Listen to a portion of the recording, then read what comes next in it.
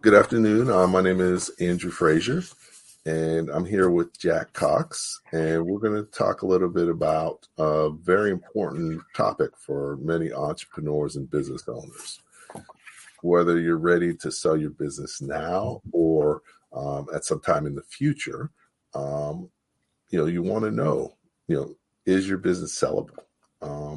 And also, if it's sellable, how much do you think it's worth at this time? Um, the sooner you know those things, the sooner that you can, work towards either making it sellable or more sellable, and also being able to increase the value. So excited to be here with Jack. Jack, you want to introduce yourself real quick? Yeah, thank you, Andrew. Thanks for having me. Thanks for letting me join you today. Looking forward to this session. So I'm Jack Cox. I'm a business intermediary, lower middle market M&A advisor. I have a bit of a corporate background. I started with one of the large accounting firms, and after that, I got involved in helping small business owners understanding the value of their business and being able to market the business. This is an important asset for business owners as they move towards retirement. So that's what I do now. I focus on the exit planning as well as the sale of the business. So that's it. And thanks for having me, Andrew. Okay, great. Thanks, Jack. Definitely look forward to kind of going through some of this stuff. I know you got a tremendous amount of experience and some great things to share.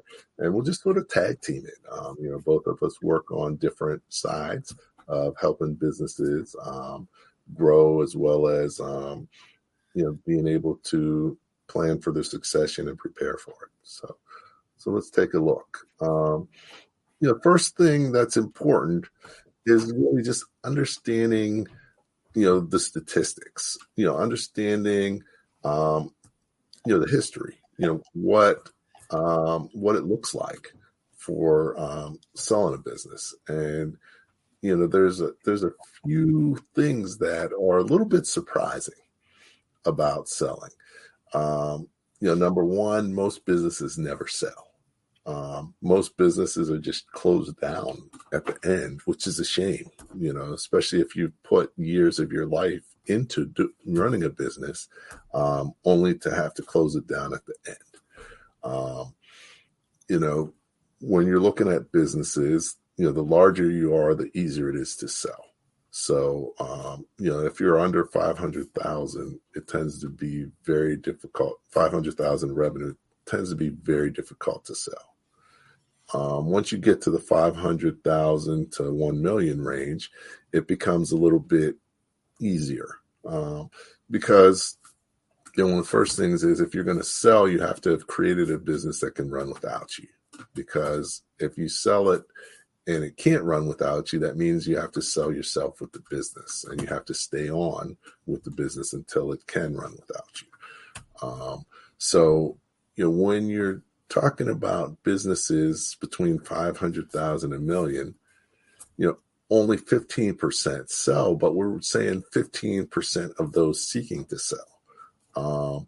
So many businesses, don't go the distance in seeking to sell. So a really small percentage of businesses actually sell in that range. It's a little bit more if you get your business to 1 million to 5 million in revenues, brings it up to around 20% of those seeking to sell. If you can get to the lower middle market, that increases to about 30%. And, in the full middle market around, above 30 million, then, it comes up to around 50%. So, a couple things to take away. The larger your business, the more likely you're going to be able to sell it if that's what you want to do. Also, the longer you've been in business is helpful. And then being able to create a business that can run without you. Developing your leadership team and being able to run your business without you. So the biggest thing to take away is, no matter what your business is, it's not a certainty that you can sell it. And it requires a plan. You just can't get up one day and say, I'm going to sell my business and be able to do it necessarily. So definitely going into it, it's important to know and understand these things. Some questions you should ask yourself. Is my business sellable? A few questions that will help you to determine that. First, is your business making money? If you're not making money, then it's kind of hard to sell something that's not making money. So one of the first things is, you need to be making money. And that drives the value of your business. Second thing, who do you think would buy your business? You want to think about what's the best and most likely candidate, and what would they be looking for in your business, and why would they buy it, and what would they value about your business? So, it depends. Sometimes that might be a competitor. Sometimes that might be, someone who's looking to get in the business. Sometimes it might be, you might become a portfolio company of an investment firm. So there's different ways to sell your business, but thinking about, who would most likely buy it is a key question. So definitely looking at that. And then, like I said, can your business run successfully without you? If your business can't, then that's something you need to work on, unless you want to sell your business and still be an employee. And then finally, the ultimate question, trade places. Put yourself in the place of a buyer. And would you buy your business? Why or why not? How much would you buy your business for? And because that can give you additional perspective. That sometimes, we always think about what we want, but we don't always think about what the buyer may want. So, hopefully these are some questions that you can ask yourself when you're thinking about selling a business. And then, what is your business worth? Like I said, one of the first things is think about what you think it's worth and why. What part of your business is most valuable? Why would someone want to buy it? And what piece of your business is most valuable? Is it your product? Is your sales process? Is it your current customers? Is it your ability to develop new products? Is it how you're scaling? What is most valuable about your business? Because that's really what you're going to be selling and marketing. And then finally, what are the key factors that drive the value of your business? What are things that can make your business more valuable? Because those are the key things to focus on when you're thinking about how to make your business more valuable. So, these are some questions, some things you should be thinking about as you're considering selling your business. Even if you're not considering selling your business now, these are some things that you should think about for the future, because you may want to sell your business in the future. So I'm going to turn it over to Jack, who's going to talk in a little bit more detail about some of these things. So thanks, Andrew. Yep. So we're going to pull together some of the concepts that Andrew's been speaking about, and we'll pull them together in the next couple of slides. So the first thing is, I think we want to look at the value of the business. So how do you determine the value of the business? What are the valuation methodologies that you would use? And there's three approaches. And on this slide, the asset approach, the income, and the market approach, it's the old game show of one of these things is not like the other. So let's deal with that one first. The asset approach is usually kind of the outlier in terms of valuation, but it needs to be performed. An asset approach is, what are the hard assets of the business worth? So if the business is capital intensive and not creating a good return for the owner on that capital investment, it might make more sense to sell the fixed assets and the fixtures than to try and sell the business. That oftentimes isn't the case. What may be the case is a business where the business owner also owns the property. So in those situations, sometimes the highest and best use of the property is not for the business. A developer may be interested in buying that property for another reason. So that would kind of trump any kind of valuation approach you could use, because someone has a view of the higher and best use of the property that is greater than the value of the business and the property. So it's neither of those approaches have to do with the ongoing operation of the business.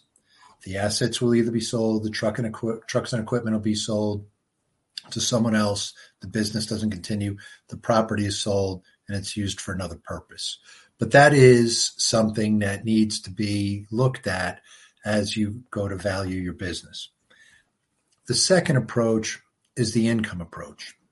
Now, the literature on the income approach goes into talking about discounted cash flows, discounts for size, marketability, and it can sound very complicated.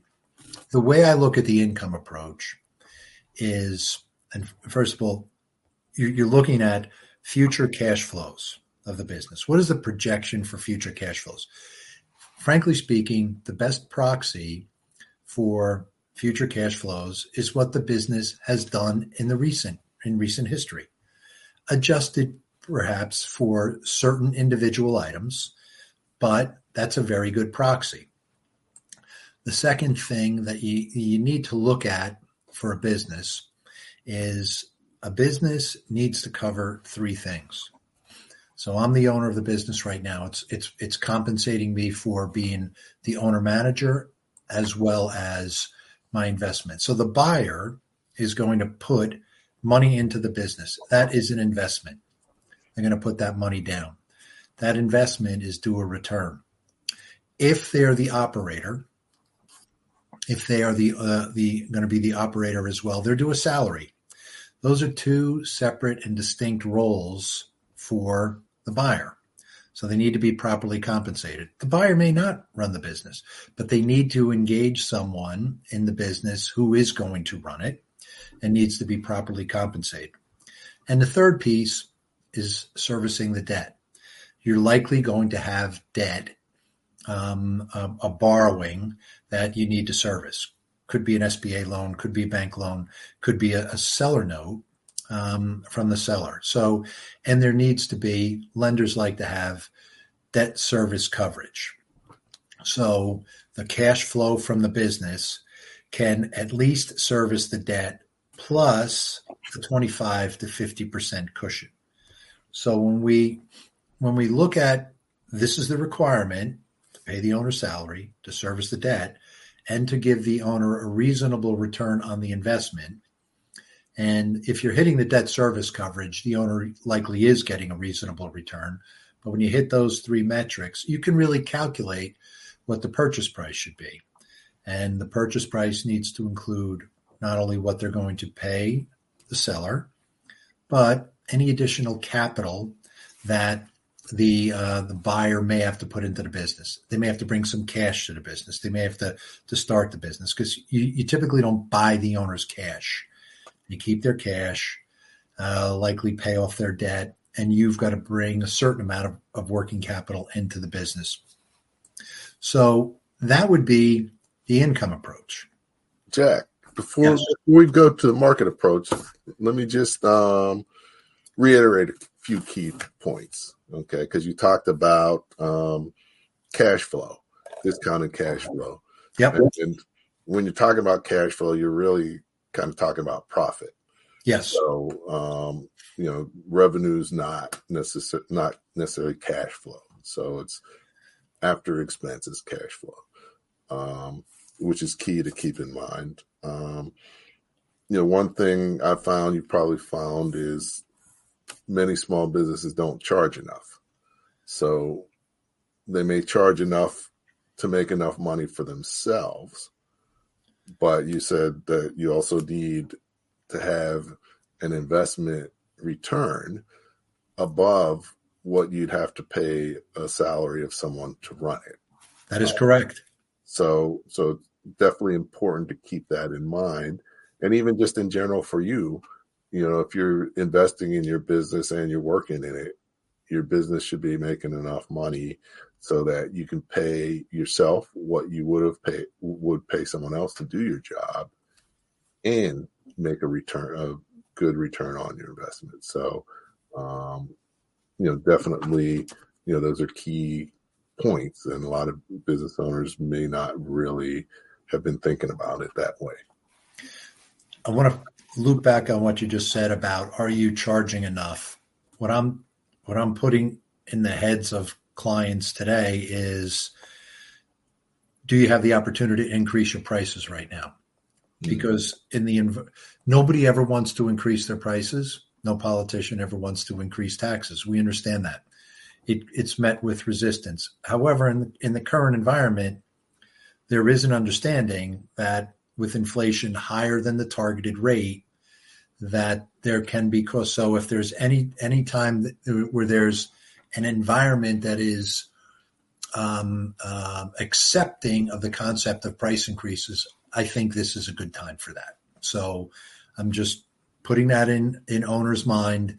Is it something you're comfortable doing? Because I think now is, and there might be a real reason to do it or just a theoretical reason to do it, but now is the time to have that discussion. Mm-hmm. Definitely. And a lot of times people don't even complain. I've raised my prices like 25% this year and nobody said anything. So, a lot of times, as a business owner, you're delivering a lot of value, but you're not charging for it. But when you do, people appreciate it because it's still, the best value or you're still delivering what they need at a price they can afford. But the pricing shouldn't be based on, I'm making a salary based on this price. It should be, you should be making a salary and be compensated for the risk the company, the risk that the company creates for you as an owner. So that's an excellent point. The market approach is based on the concept of efficient markets, that businesses generally don't sell for more or less than what they should sell for. And there are databases for privately owned businesses that enable us, brokers, intermediaries like myself, to go in. I mean, they're available to the public. They're just a little expensive to have unless you're using it in your business, to go in and look at past reported transactions. And these are all good transactions that are put into databases after some scrubbing and some reporting, and they're quite thorough. Those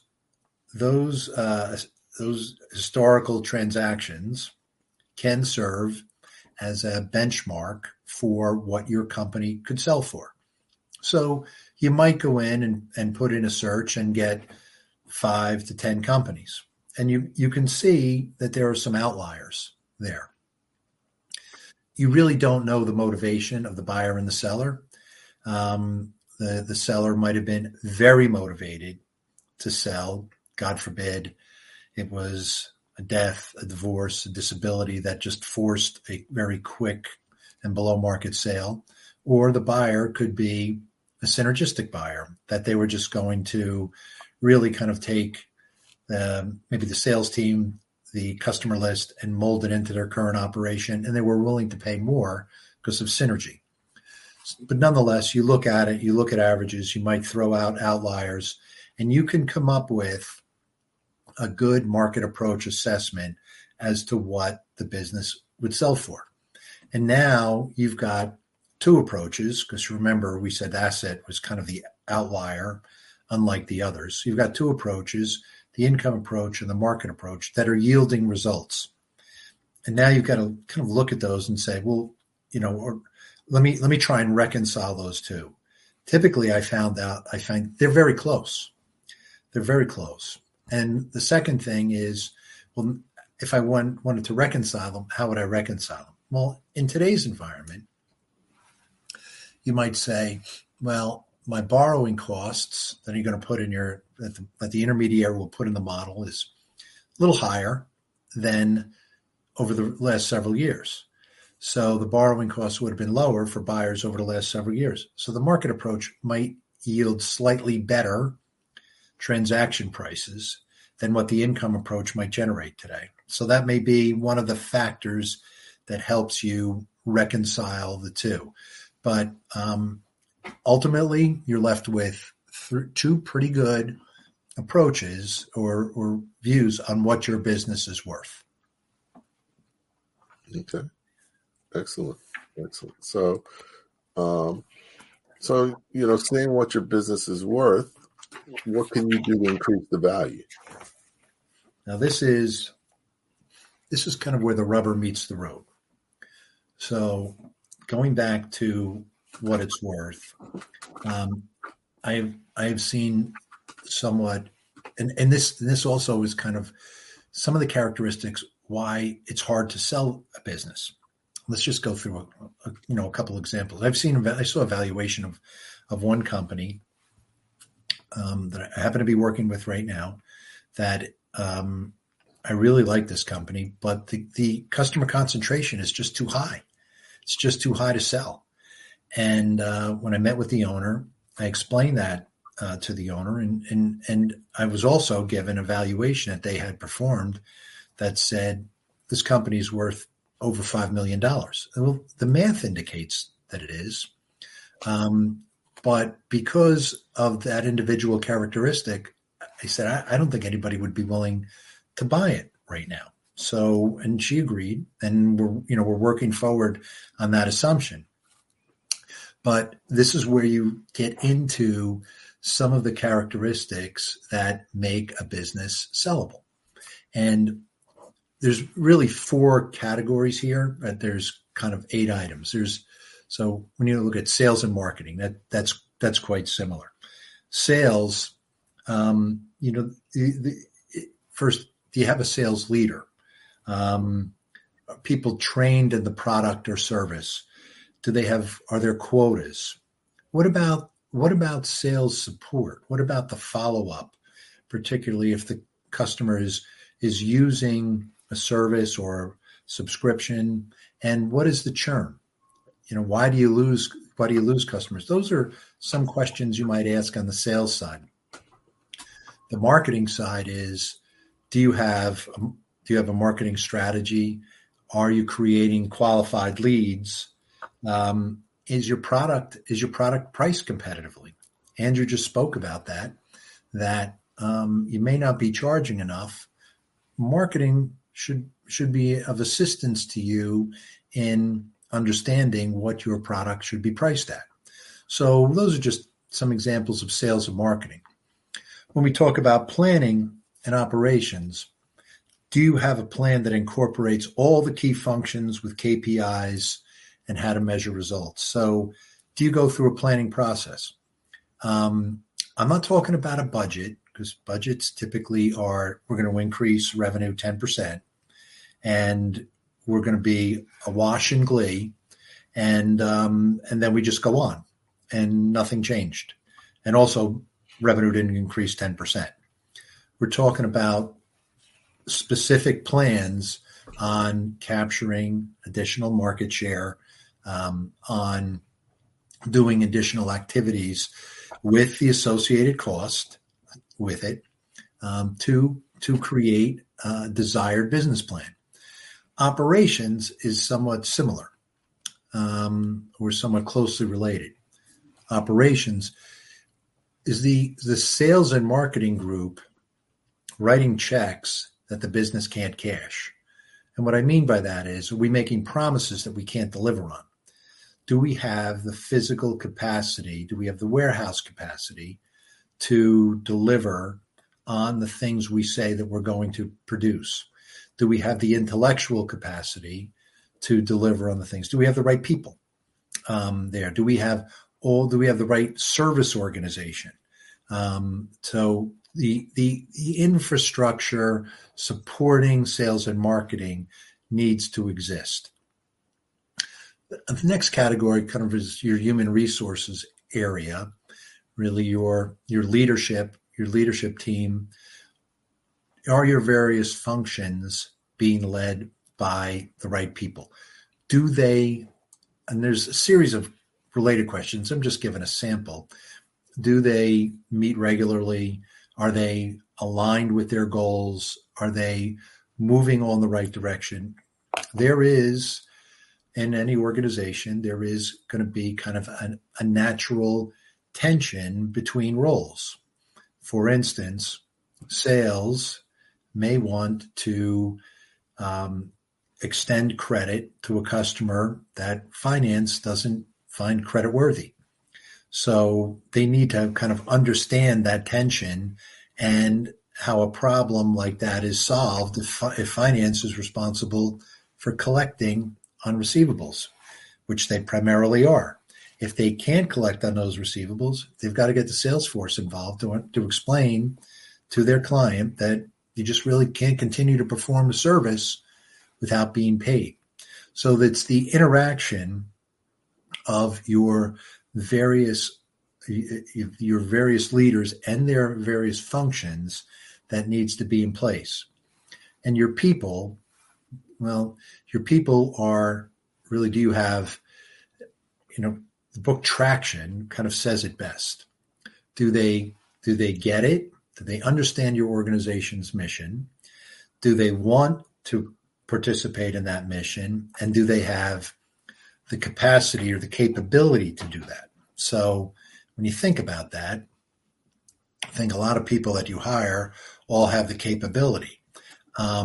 They may not have the desire to participate in those functions. So, are the people, are they reviewed? Do they get feedback? And are there appropriate compensation plans for the people? And then the final area, finance and systems, put those together. Finance and systems. So everybody talks about closing the books and records. You need to close your books. You need to understand where you are. Now, having said that, KPIs are very important. I was the chief financial officer of a company with over 500 million in revenue. And I would sit down with the owner for 10 minutes a month going over the financials, which we had reduced to one page. The reason we were able to do that is we had excellent KPIs. And when we reviewed the financials, we always compared them to the results we expected them to be. I think we were so consistent between the results of the KPIs, how the KPIs flowed into the actual results. The owner wanted to close the books less than monthly, which I resisted. I said, we need that constant feedback to make sure there are no surprises, because you don't want to see surprises late. But we had good KPIs. We had good, crisp books that closed, and we were able to kind of review the organization in that from a 30,000 feet view in that kind of level. We would meet with individual businesses and perhaps go through their business plan, maybe a deeper dive. But overall, that was the level of comfort we had with the finance and the systems we had in place to generate to have the right KPIs and to predict our results. And legal is kind of, well, it's your contracts, it's your compliance, it's your employment agreements. It also kind of can extend into human resources for the way to report harassment and things of those nature. So legal it's somewhat broad in that it goes across various disciplines. I mean, do you have a performance agreement in operations for anybody you're employing to provide operational assistance, a warehouseman or product or anything? So that's where legal would be involved to support the business and making sure that things are being done as desired and that they, and that it is formalized in that manner. So those are kind of some of the things you can do to increase value. And I only look. There's other categories, but I think if you look at those 8, you're not overwhelmed. And I think that's what we want to do in this process, where we're creating incremental value. We want to hit the big stuff, but we don't want to be overwhelmed in doing it. Okay. No, great. So yeah, no, all those things are key, and it's really about implementing your processes and procedures so that your business can run without you. And all these areas are critical to be able to do that successfully and make your business sellable, and more valuable. So here's some strategies, I think. I'd start off, get a benchmark on your business. Get a preliminary valuation by a third party using the methods that we talked about, the 3 approaches. Likely going to exclude the asset, and then you go hard on the income and market. Now look at your company's strengths. Go through the 8 categories. Sit down. Let's go through the 8 categories. Let's grade each one on its performance, and let's look at and it's a grade also for the total organization, with an eye to let's look and improve the things that are going to create the greatest value enhancement. So I identify the value enhancement opportunities. What are the things that you're doing that you could make sales and marketing better? If I'm surprised by my financial reporting, well, that's not good. And if operations is constantly struggling to meet the needs of sales and marketing, is there enough synergy there? Is there enough communication there that things couldn't be happening in a better manner? So those are some of the things you could do after you go through the 8 categories, and then set your goals for value enhancement. Here's what we want to do. Here are the things on the scorecard I want to fix over the next 90 days. And you just go hard at them, touching base weekly, putting a more firm assessment monthly, and then after 90 days, give it a formal rescore. It's not going to take long, but give it a formal rescore and see where you are. And also see, is this starting to impact my numbers? Is it starting to impact my profitability? Because ultimately, that's what we're trying to do. We're trying to impact the profitability, impact the value of the company, the attractiveness of the company, because we want it to either be to run easier, or when the time comes, we don't want to be part of the statistics on that first slide. So number 5 is measure performance and repeat as necessary. So we've done 90 days. We've seen what we've done. What do we do for the next 90 days? Is that the point where you say, I'm going to sell the business? Or no, we're going to dig further here. As a matter of fact, I'm an owner and things are working better for the business and less stress on me. I'm going to go through another 90-day cycle. I'm keeping the business. I love being the owner of this business. So that's what you do and reset every 90 days. So those are the thoughts on that. Okay, cool. So, you talked about getting a preliminary valuation, which is good. One thing I've run into is people can end up paying way more for a valuation than they should. So what should that run around? Yep. So let me tell you what I do.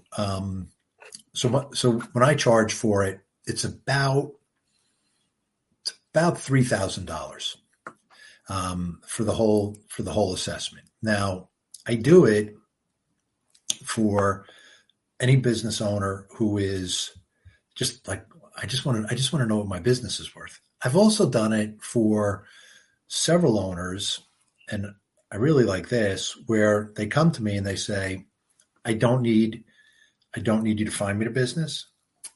I don't I know the business. I'm going to give you one example.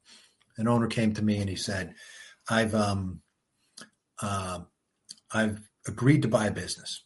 I said, okay, how much? And he told me. I said, what are the sales and what is the profit? And he told me. I said, okay, here's what you need to do. You need to really do a valuation on that business for what a good purchase price would be. So he said, so I said, look, what someone told you is to pay one-time revenue for the business. That doesn't work here.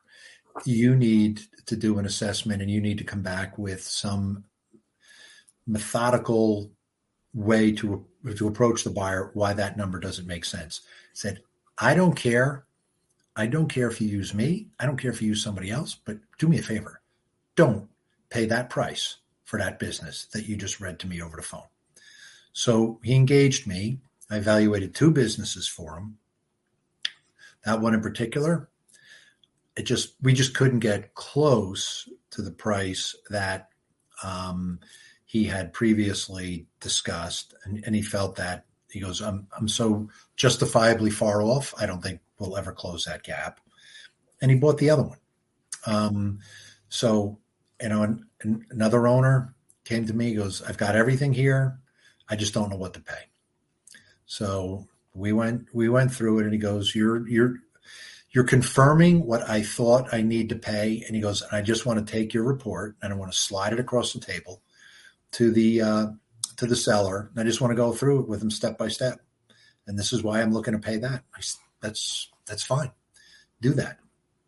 I wasn't involved as the intermediary or in that sense, but it not only gives the seller good comfort when they go to sell, but buyers comfort that they're paying a reasonable amount or an appropriate amount for the business.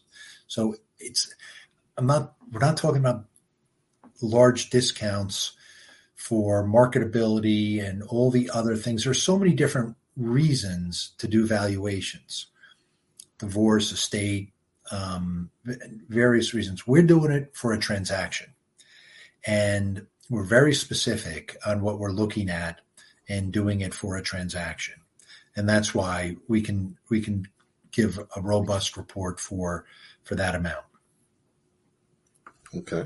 All right. No, definitely really key stuff. You talked about one times revenue, and sometimes people sort of give you a rule of thumb, and a lot of times it's the seller trying to get more money out of you. But you've also talked about more on profitability. When you have these rules of thumb, what are your thoughts on them, and how can someone test them? Yeah. So rules of thumb are published, and there's rules of thumb for a certain amount of revenue and a certain amount of a multiple of profitability. First and foremost, I go to a multiple of profitability or cash flow, as Andrew said, because cash is what pays the bills. If you have revenue and you're not generating profit at the bottom, how are you going to pay your debt? How are you going to pay even the owner's salary? So although they are published, they're really kind of published as a relative comparison. They're not really useful in valuing any particular business. They may be useful in, okay, I'm looking at all these comparables. They're selling for their revenue is the same as mine. Their profit is higher than mine. That impacts. So the question you ask there is, what is the efficiency of your business that is generating the same amount of revenue but less profit. So you can look at it from that perspective, and that's important and helpful, but I wouldn't look at revenue as the proxy for what the price is going to be, if that distinction helps. Okay. And no, that's definitely helpful. And also I would say that you probably found this also. Owners always think their business is worth way more than the buyers or the sellers. Yes. And owners have a lot of pride in what they have and what they've built. And that pride cannot be discounted. But the market doesn't put a value on the sweat equity you had of 30 years in the business. It's important from the standpoint that the business is sustainable and will likely continue to sustain if operated the same way. But that doesn't necessarily equate to a purchase price. And unfortunately, there are some people who really aren't. You see, we've had discussions over the years with people who aren't making money at all, but the business has been in existence for X number of years. You have to really tell them that that's not going to be a contributing factor in selling a business. Okay. All right. Cool. So, we talked about value building strategies and sort of covered a lot of stuff. Any questions? We've got covered a lot of things. Anyone from the audience have any questions? Anything that you'd like to know a little bit more about based on what we've been talking about?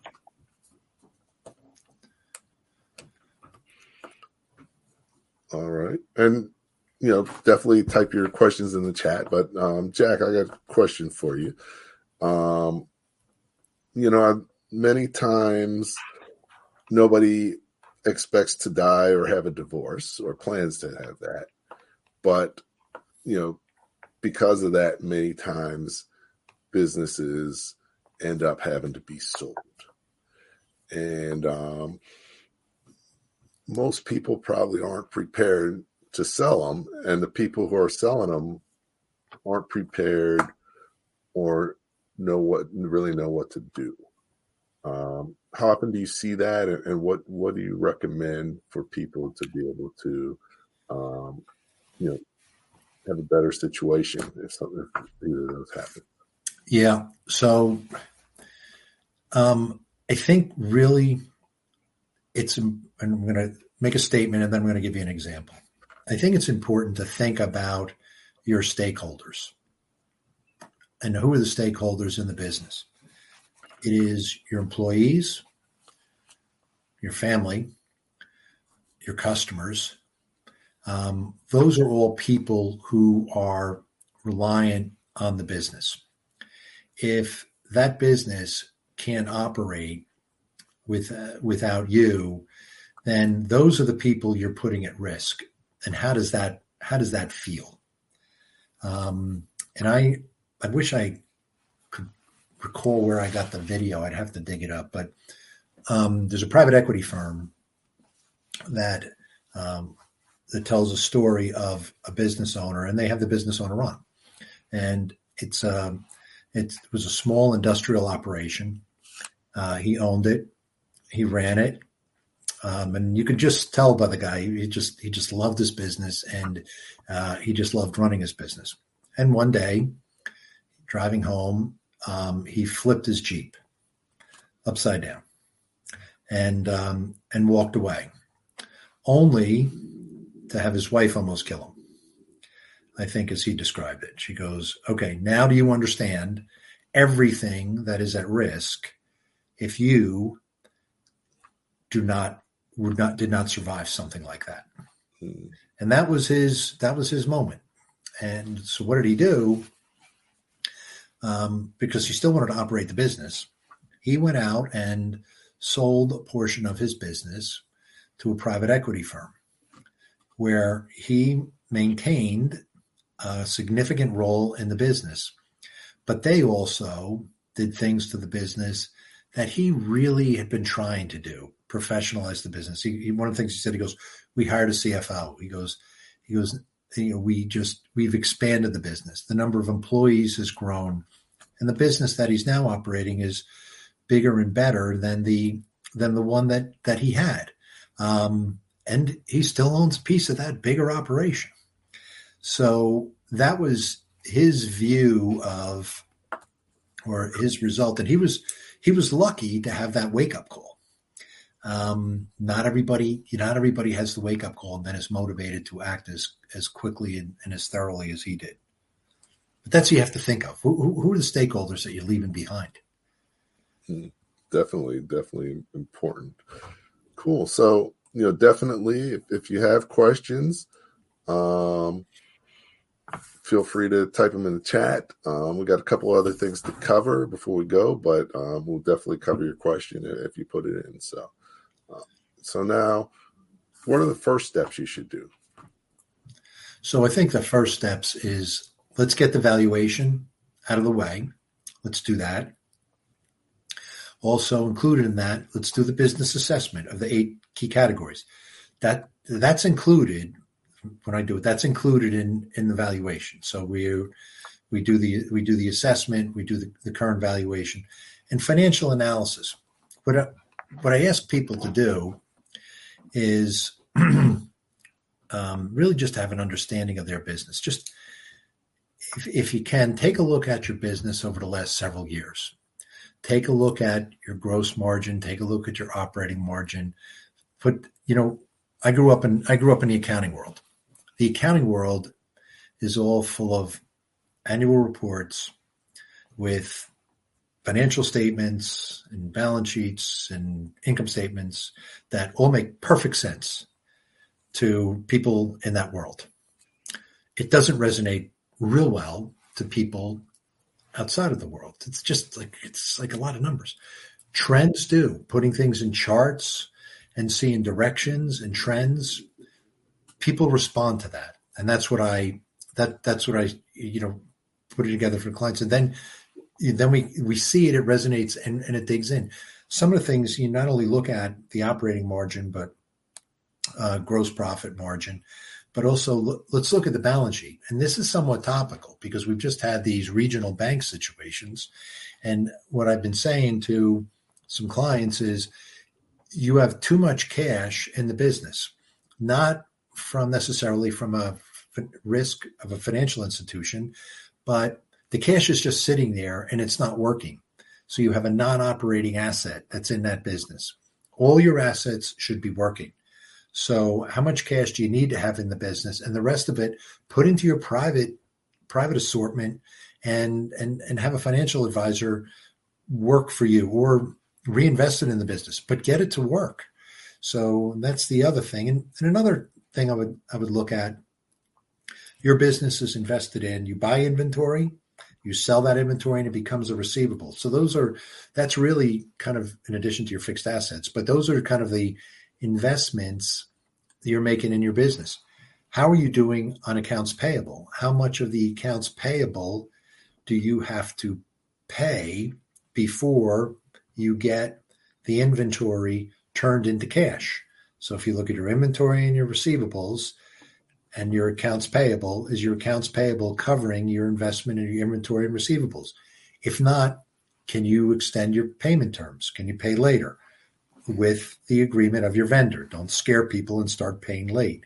Can you get paid earlier on your receivables to convert it into cash? Are you watching your aging? So various ratios and things of that nature, I think, really kind of help you tighten up your financial situation and have your balance sheet working for you better than it is just now. So that's it, your valuation, your business assessment, and the financial analysis. Okay, great. So those are some of the first steps that you can take. In addition, there's some other steps that you may want to consider. Selling is not the only exit strategy. So are there other exit strategies that you want to consider? Are you thinking about passing it down to the next generation? are you thinking about making available to, employee stock option plan? So, there's different ways and different options. So, it's good to learn about them as well.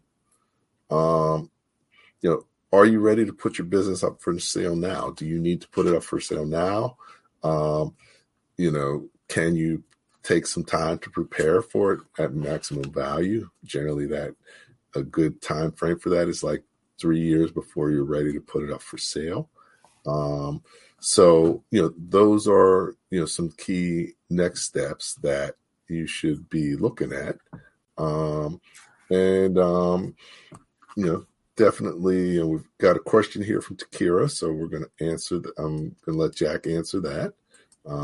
So, what are some best practices for maximizing the value of a STEM company for putting up for sale or leaving it to family? So, excuse me, but what is a STEM company? I think, knowing Takira, it's basically they do training and education around science, technology. Of course. Yep. The STEM Academy. Yeah. So,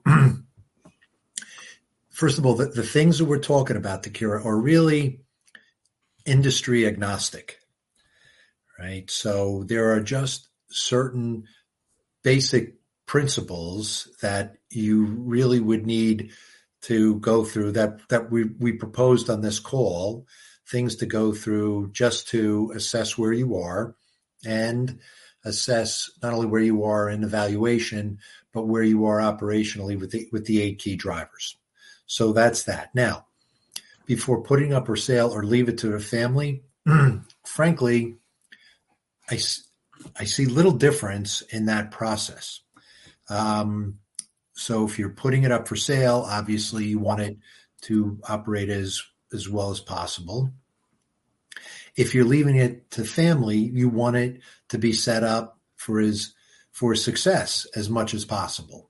So either way, going through the process of getting evaluation, going through the assessment of the key drivers, and correcting or addressing the things that should be addressed, looking at your financial statements and are you maximizing the use of your balance sheet, all those things you'd want to have in place whether you go in either direction. I hope that helped. Okay. Cool. All right. So, great question, and appreciate your question, Takira. So let's go back and take a quick look. We've covered pretty much what we wanted to cover today. Appreciate you taking the time to hang out with us, and feel free to reach out if you have any questions. This is, once again, a seminar run through the Small Business Pro University, where we can help you to learn, profit, and grow. Thanks for joining us. Thanks, Andrew.